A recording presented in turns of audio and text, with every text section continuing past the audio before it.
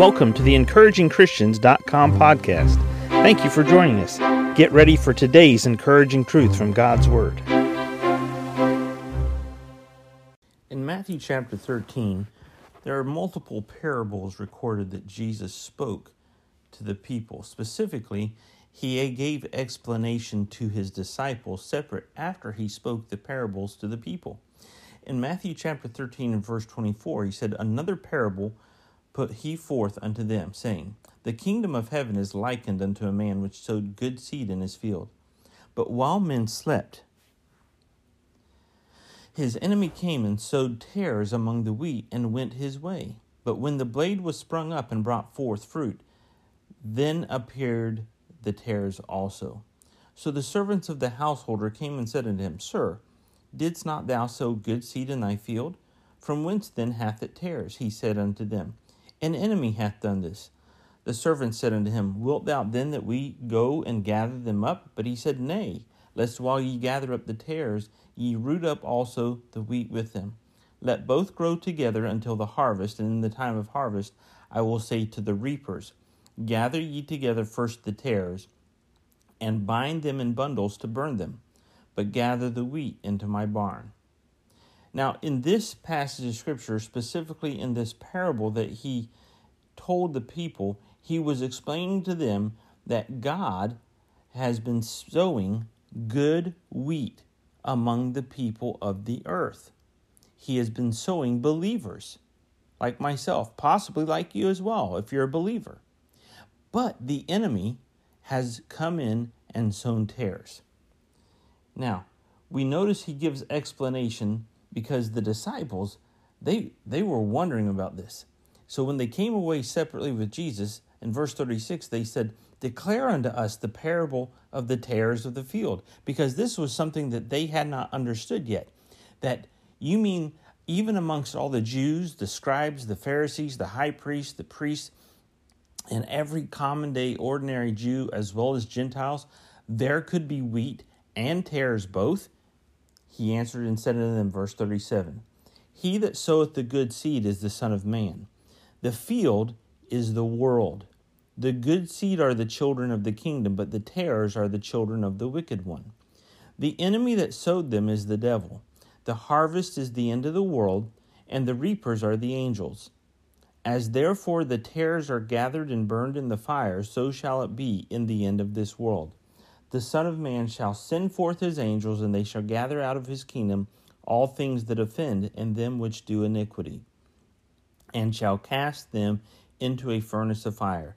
There shall be wailing and gnashing of teeth. Now, when we hear this, and we see the explanation that Jesus gives of this parable, see, the parable, as you may have heard before, it's a earthly story with a heavenly meaning. Jesus not only gave the parable here, but he gave the explanation of the parable. In other words, he made the earthly story real for eternity. And this is what he said. I'm the Son of Man. I have sown good seed. The field is the world. The field includes every country on the face of this planet. You know, I want to stop and give a praise because there have been 73 different countries that the podcast has been listened to in 73 different countries. That's a praise. That's exciting to me. That's wonderful because even with all that's happened in this world with the COVID situation, people still want the Word. People still are encouraged by the Word. People still listen to the Word. They seek truth. And I just try to be an encouragement through the Encouraging Christians podcast here. Encouraging from the Word. As we come to this passage of Scripture, Jesus said, The field is the world. The good seed are the children of the kingdom, but the tares are the children of the wicked one.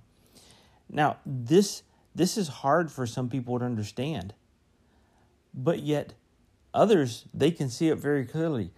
You've been going to church for a long time, and there are certain people that they just don't seem to have a spirit of Christ about them. They're all about the appearance. They're all about making sure they look good. You got to be careful with those people because The church is still part of the world. It's where Jesus has sown his good seed. But just like the world, the enemy comes in and sows tares in a church. He sows tares in a community where your kids go to school. There could be a lot of good kids, and there could be just a few that are, they're just downright evil.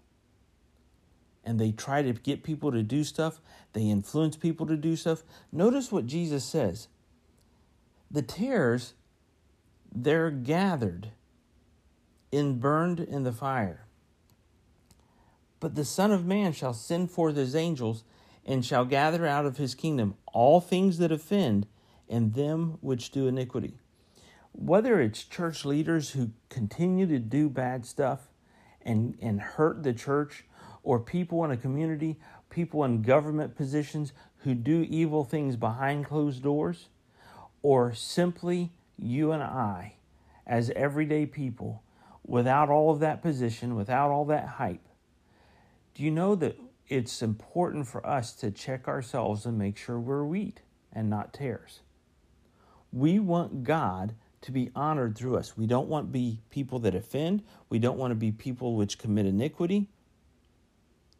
And we want our relatives to make sure they're wheat and not tares.